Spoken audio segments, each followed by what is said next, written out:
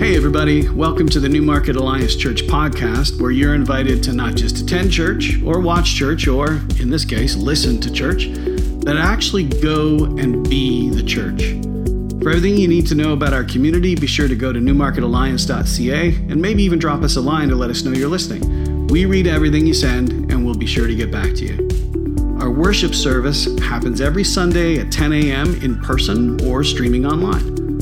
We want you to know you absolutely matter to God, and you absolutely matter to us. Everyone is welcome and wanted. Now, let's join today's teaching. And I've reminded us every week that it's more than just about opening up venues. It's more than getting rid of our masks or even getting the vaccine. To put the last year and a half behind us and all that it has done to us, and it did a lot. And we've talked about, what it's done in our relational breakdowns, the sad, sick, even sinful people that we may have become during this time behind our masks, the self-centeredness that may have crept in our culture and maybe in our own lives. And with each of those, we looked at a biblical key to trying to put this all to an end, bringing it to a close, finding the health and the healing and even the forgiveness that we need. And today I'd like to take another step along that journey by looking at something that may not fit into a CDC directive or into Health Canada exactly, but it probably should. I think we need to start to replace these super spreaders in our lives. The social media, the clickbait, the angry news headlines, the voices of truth instead of the voices of falsehood, voices of peace instead of voices of anxiety, voices of calm instead of conflict. Because, most of the online and media voices you are hearing are not saying, I'm here to elevate you and educate you and help you navigate a very complicated world and a nuanced issue. Instead, the message seems to be, I'm going to dumb down everything to a jolt of cortisol that's going to marinate your heart in anger chemicals. And I'm going to do that for the next hour or so because that keeps your attention on me or my platform.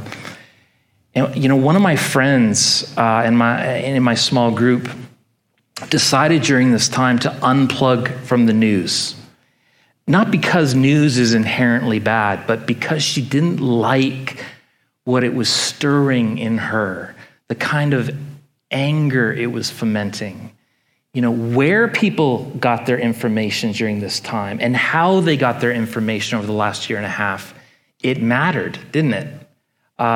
There were wildly competing narratives and ideas and facts and figures and spins. Conventional wisdom used to be, don't believe what you see on the internet. Nowadays, the lack of trust in sort of conventional media, the message is, what if you can only believe what you see on the internet? Now, I'm not going to use our limited time this morning to editorialize on what sources seem to get it right and which ones tend to get it wrong. I want to rise above all that mess.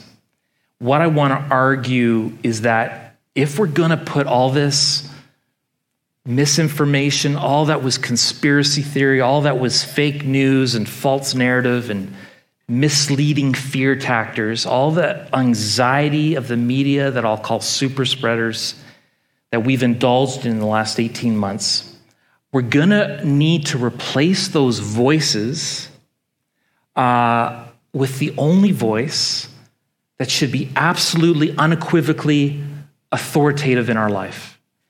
The one opinion that should serve as the ultimate filter through which we think about anything and everything. The one source that we should absolutely consult before all others and then judge all others. One source that should be prioritized to, listened to more than any other. It's the voice of God, which is most readily available through Scripture. And that's the fourth biblical key to putting all this mess behind us. I don't care whether you're glued to, CBC or Rebel News or CNN or Fox.com or embraced whatever, Facebook or YouTube or first site that comes up when you Googled. It's time to replace the loyalty and the primacy of whatever voices you've listened to over the last 18 months with the importance and the primacy of God's word. And we believe God speaks in 2021. I'm not going to spend any time on that this morning, on the way that God can speak to you in real time. I had a bit of an experience of that myself this week, and I would encourage you to instead sign up for this Hearing God seminar. Just a totally transformative practices that allow you to kind of clear the static and actually hear God speaking to you. Instead, I want to spend the bulk of our time reminding us of the primary way that God speaks to his children, and that's through the gift of Scripture.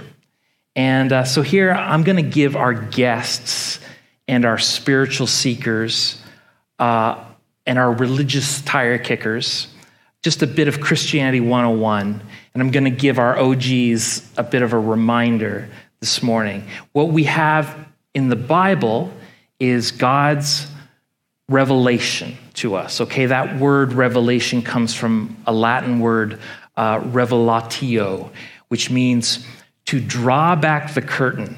Okay, it was actually a theater term.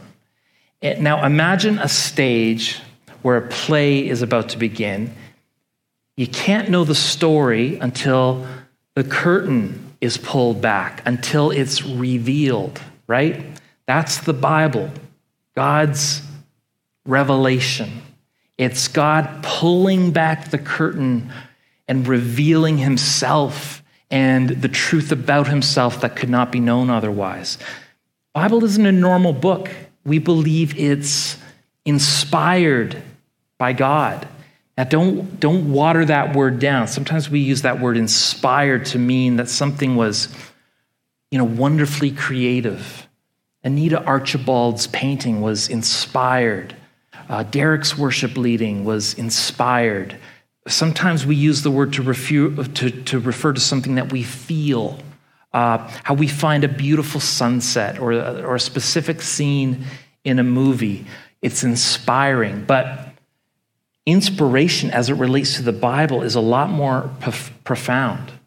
When Paul, one of the leaders of the early church, of the early Christian movement, was describing it to Timothy, a young leader that he was mentoring, he put it this way: all Scripture is inspired by God and is useful to teach us what is true and to make us realize what is wrong in our lives. It corrects us when we are wrong and teaches us to do what is right.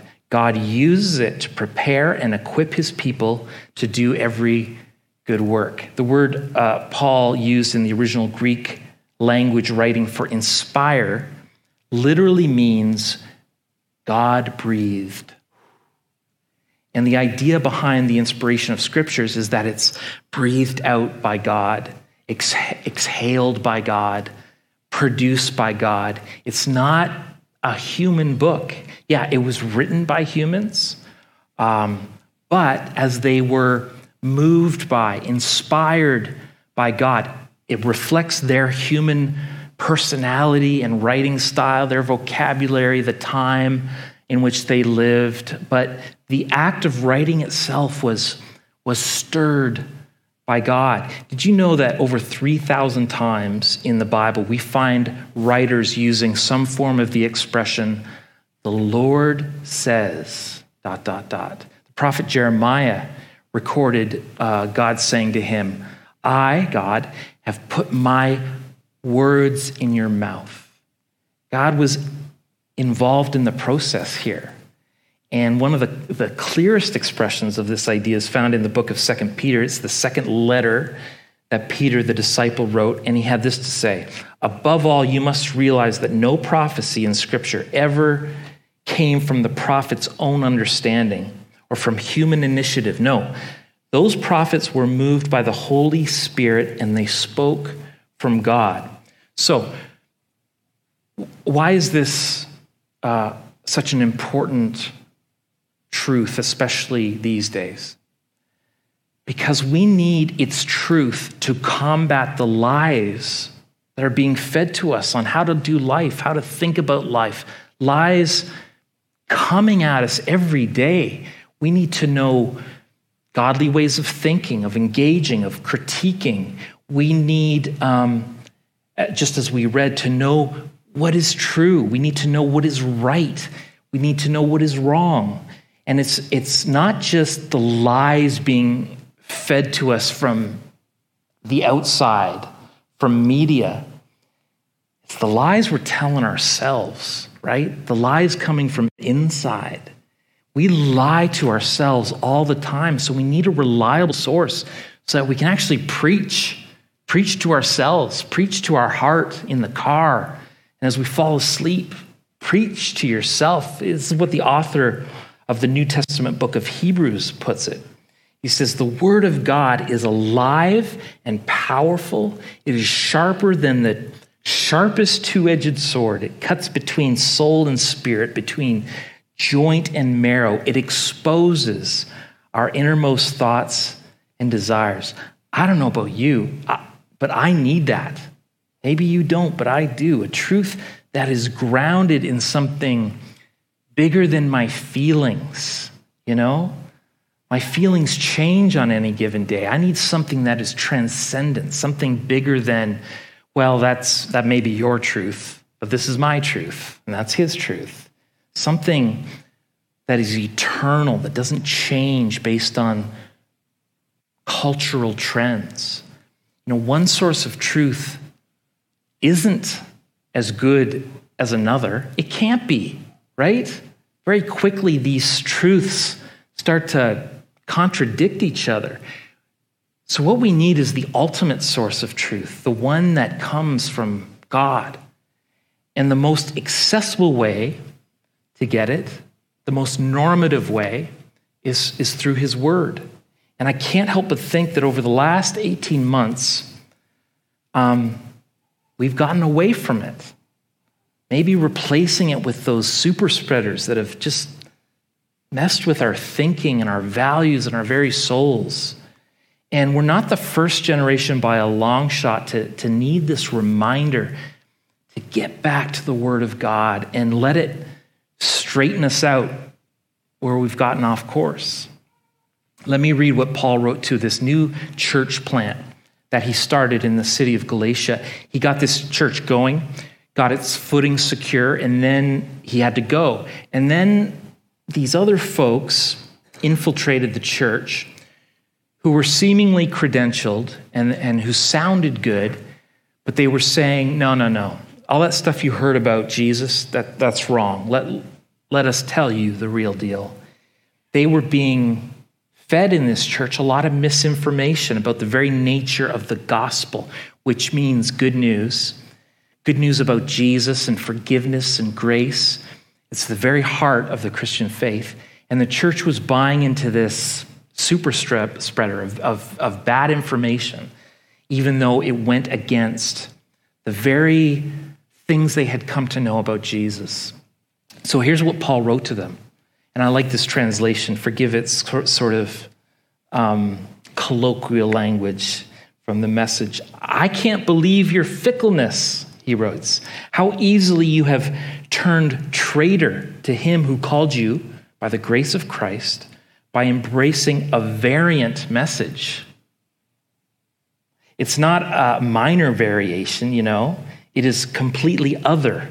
An alien message, a no message, a lie about God. Those who are provoking this agitation among you are turning the message of Christ on its head. Let me be blunt.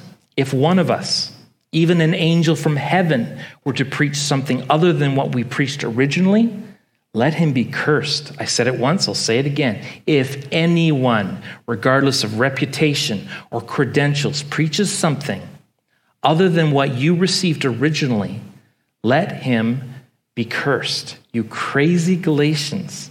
Did someone put a hex on you? Have you taken leave of your senses? Something crazy has happened. Okay, 3 things sort of jump out to me in that correspondence. First, isn't it interesting how easily the Galatians were swayed, turned to the fringe to embrace this false narrative? How easy it can be for us in 2021 to do the same. Maybe it happened so quickly because it was a narrative they wanted to believe. They liked the message, even if it was distorted. We get that tendency, right? I also notice that what Paul writes shows us how tall and strong the truth is meant to stand over and above any other source of information. The central message of the Christian faith is given and evidenced by Jesus, and it is so absolute that nothing or no one can take away from it. Not even believing an angel with a different message than the one given by Jesus, much less a human source, has the authority to alter the message of the Christian faith as given by Jesus himself. Paul wanted to make it clear that no matter how eloquent, how educated, how persuasive, how charming the people who were spreading this false narrative may have been, it was still a false narrative. So if you're a Christ follower, you don't stand over Scripture. Scripture stands over you. And what Scripture plainly teaches stands over what anyone or any other source of news, ideology, or truth might say. The third thing that stands out was this last line from Paul. Let me read it again. You crazy Galatians, did someone put a hex on you? Have you taken leave of your senses? Have you felt that way at all in the last year and a half? You know, what happens when you swap out the truth of God for something else? You crazy Canadians, you crazy Americans, you crazy Christians. Paul wrote in another letter, they traded the truth about God for a lie. And what happens when you trade the truth about God for a lie? Paul goes on and he writes in Romans, their lives became full of every kind of wickedness, sin, greed, hate, envy, murder, quarreling, deception, malicious gossip, and behavior. Does that sound remotely familiar? Was this written last year? When you exchange the truth of God for a lie, when you put other news feeds over and above God's, what you get can only be called crazy, which is why it's not just about getting our theology or our worldview straightened out by getting back to letting Scripture be our main and only authoritative source. It's also about letting the Word of God that has been given to us actually change us, transform us, allow it to make us new through its daily application in our lives. You know, the feeds that we've been listening to, the sites that we have been visiting, the news channels over the last 18 months haven't just altered how we think and feel and what we believe, but how we act and who we've become. Even for those faithfully reading Scripture and listening to God, I bet it can't compete to the number of hours that we invest in these other sources. Man, I swear sometimes I hear more hours of a certain podcast voice than I do of my own spouse. This is for me this morning. Folks, I know it's a cliche, but input really does determine output, doesn't it? What goes in affects what comes out. And in this great wisdom book of the Bible, it's called Proverbs, we read these words, as a man thinks within himself, so he is. Whatever sites and feeds and apps you've been camping out on in the last 18 months has likely changed the person that you are. You may have heard, I think Craig Groeschel uses this bit of wisdom, something like, show me your 5 closest friends, and I'll show you your future. And I think there's truth in that. And I would even say this: show me your 5 most visited websites or Twitter follows or news feeds or media platforms, and I'll show you a pretty accurate description of your worldview, maybe a little bit into your character. So how can we clean that up? How can we change the input? Let's stick with the writings of Paul in the New Testament and quickly look at 6 basic inputs that we ought to be emphasizing in our life other than Facebook, Instagram, YouTube, podcasts, fill in the blank. Here's what he says in Philippians. Finally, brothers, whatever is true, whatever is noble, whatever is right, whatever is pure, whatever is lovely, whatever is admirable, if anything is excellent or praiseworthy, think about such things. That's your new influencers, okay? And each one of those 6 very specific things he mentioned are important. So let's make sure we get them down. First, he tells us that our minds should feed on things that are true. And if the first thing that comes to your mind when you hear that is, well, how do you know what's true? You're not alone. And I realize there are complex issues with a great deal of nuance, especially these days. It requires wisdom and maturity and discernment. But if you're a Christ follower, we start with whether it's true biblically. That's where we start. If it's not true biblically, then it's not true. At least not if you believe we're dealing with God's revealed word. Second, we should feed our minds on that which is noble. The idea here is to focus on things that are worthy of our respect instead of things that, own the libs or pick fights with the right. Instead of things that make you cynical, look for things that you can look up to. Really, how much of what you're scrolling online tempts you to worst attitudes towards people? Try filling your head with things that make you think good of people, make you want to be good too.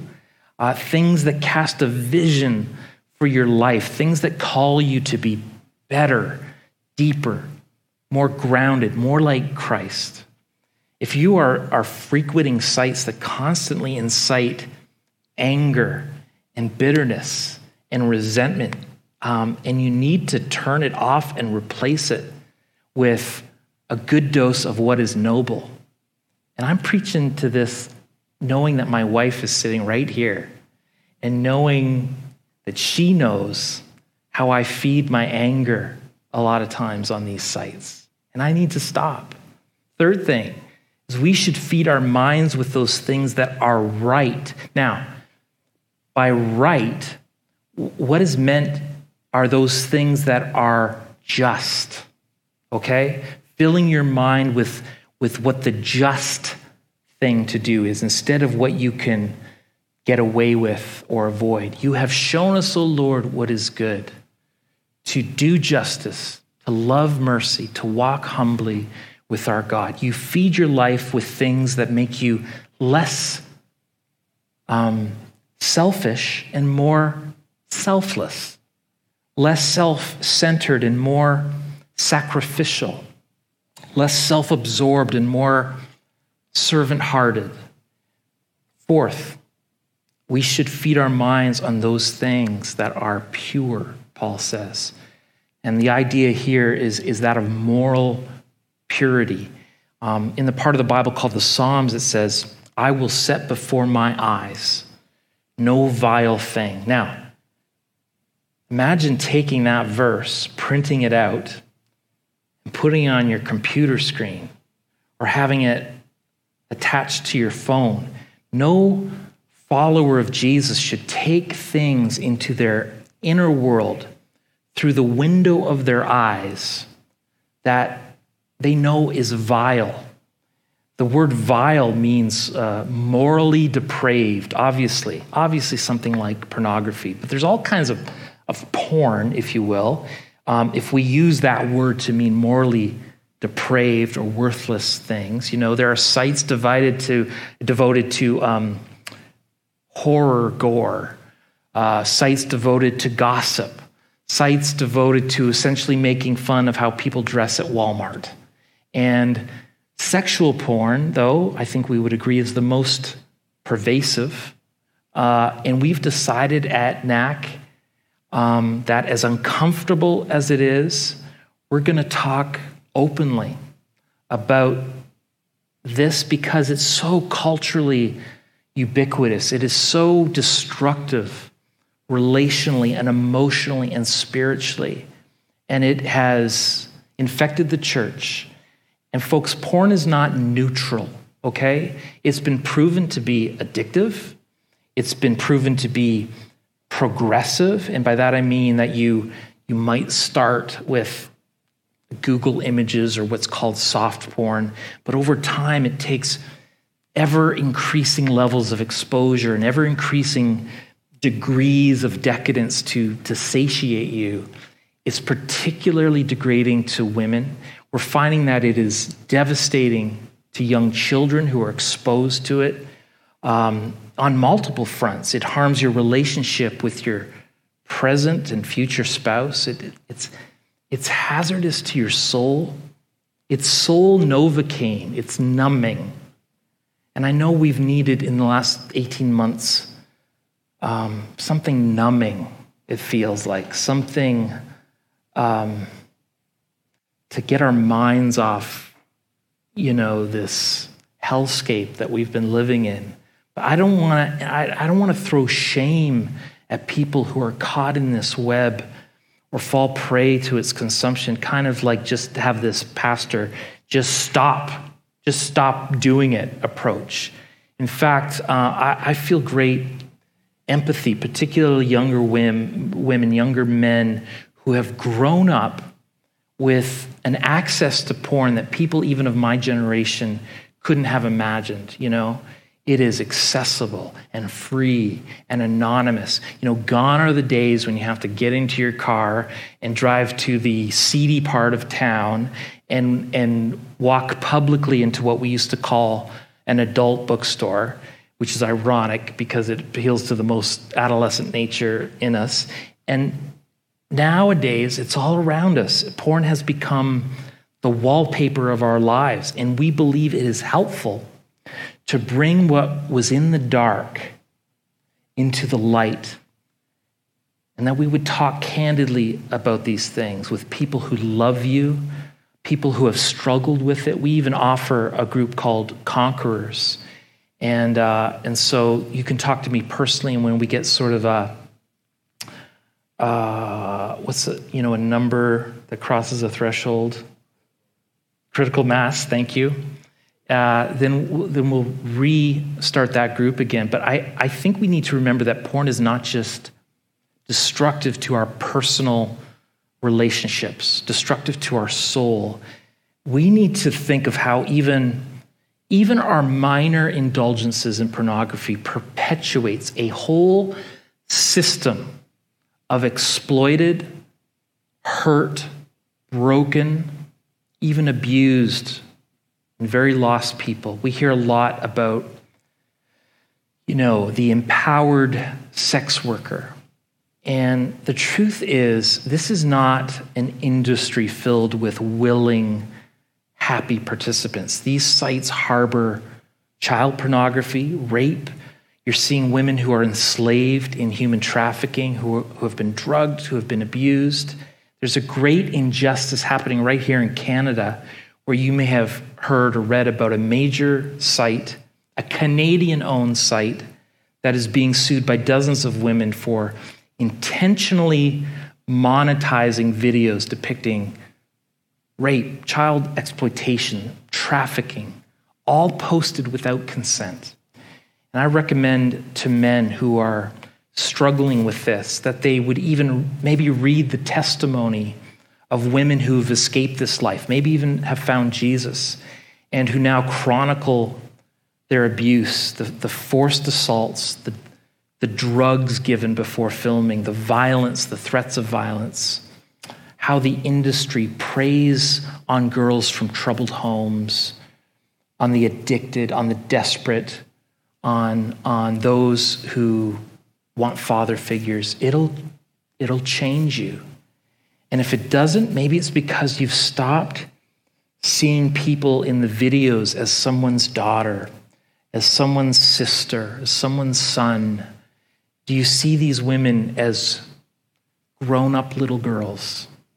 Do you see them as image bearers of a holy God? I'm sorry for that long rant, but it's an issue that we keep running up against as a Christian community, and I'm deeply concerned with the spiritual growth of the church and with the growth of justice throughout the world.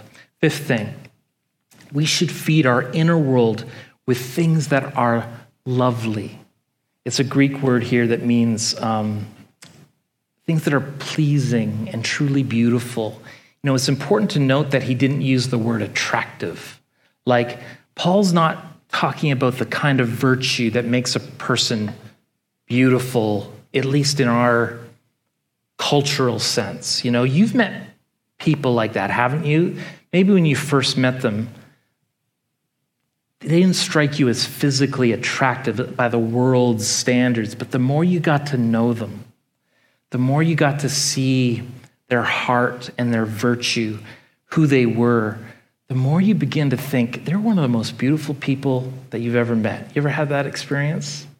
You know, the same can be true on the opposite side. You meet someone who is conventionally, objectively attractive, but as you get to know them and hear them and watch how they do life and how they treat people, they become less and less attractive, even physically, to your eyes. I sometimes think there is a temptation to give honor to the wrong things, to the wrong people, to the wrong causes. Think about the people that we tend to admire, right?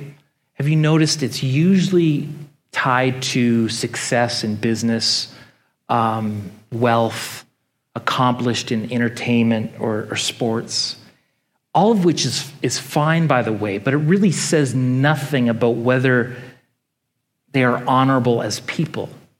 It says nothing about their character. You know, for example, just last year, Gallup did a poll about the most admired men and women in 2020. Elon Musk came in 6th, just ahead of the Pope. Now, all that most people know about Elon Musk is in terms of his business accomplishments. PayPal, Tesla, SpaceX, and that he's one of the richest people on the planet, sort of 1, 2, depending on the day, depending how the stocks are. And I suppose there is actually a lot to admire in his success. Yet, I also know that in 2018, he was sued for defamation by a scuba diver who was just trying to rescue kids from a cave. In that same year, he was sued by the U.S. Securities and Exchange Commission for tweeting false information. He has spread false information about the COVID-19 pandemic. He promotes all kinds of conspiracy theories, including the idea that aliens from another planet built the pyramids in Egypt. He rejects any and all religious faith and has been married and divorced 3 times, rumors of extramarital affairs. Just found out this week he's left his girlfriend, or his girlfriend has left him. My point is not to disparage a public figure. Elon, please don't sue me or the church. I'm just telling you facts, and I'm not even trying to hold up Elon to a Christian standard when he has no interest in Christianity. I'm making a culturally relevant point here. What got him on the most admired list was seemingly simply being successful, even when his personal life and workplace ethics and maybe even common sense seems challenged. What would really make Elon Musk and Jeff Bezos and Mark Zuckerberg and others like them worthy of the esteem they receive is if they treated people fairly and with dignity, if the people who worked under them or alongside them praised their personal integrity, if along the way they prioritized their family and left a legacy of love for their children, and if they used their wealth in ways that serve not simply themselves, but those around them and ultimately the cause of Christ. In that scenario, the honor wouldn't be because of their wealth. The honor would be how they earned their wealth, how they used it, how they treated people. The truth is that a rich person or a celebrity or an athlete may actually be due less honor and be a less honorable life to emulate than the person who picked up your recycling this week. So take these words in again. Finally, brothers, what is ever true, whatever is noble, whatever is right, whatever is pure, whatever is lovely, whatever is admirable, if anything is excellent or praiseworthy, think about such things. And the best way to think about those things, the best way to take them in, the best source for news, for truth, for right, for wrong, for good, for bad, the pipeline for what is true and noble and right and pure and lovely and honorable is from God himself. And it just so happens that he has given us the most widely read social media feed in all of history, still the number one selling book of all time. It's called the Bible. It's our source of truth and nobility and rightness and purity and what is admirable and praiseworthy things. And God, I want you to know, is still talking to his children in 2021.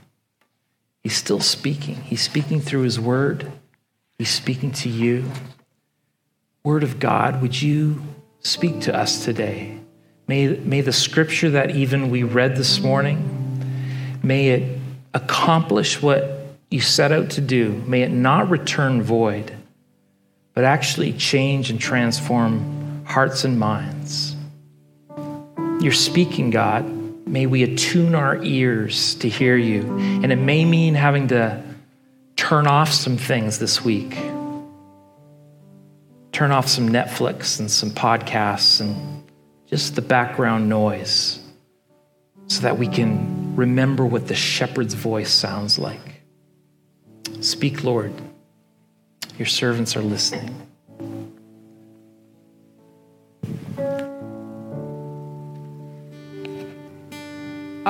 The irony isn't lost on me that as a church, we utilize regularly YouTube, Facebook. Those of you watching right now are using one of those platforms. Daily, we give Instagram posts, Facebook posts.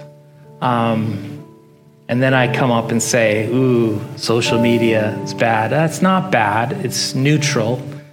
Maybe we're trying to contribute something that is noble and good and pure to the mess. But maybe today y'all need to, I know I do, is just ask yourself, how does this apply for me this week? Not in a legalistic way, but just in a way to clear the noise, the static. What do I maybe just need to cut back on? What media can I just take a fast from and reconnect with the real source of truth, the real voice that I need to hear? And so I'll leave that with you. I would love to hear, though, if somebody maybe feels compelled to do a challenge, a personal challenge, and what comes of that. I'd love if you would share that this week on social media or with me, and just see what works for you, it could be a great encouragement to all of us. You know, as good as it is to watch a streaming church, I'm glad you are. As good as it is to attend church for 90 minutes once a week, more than coming to church, more than watching church, would you go now and actually be the church? God bless you.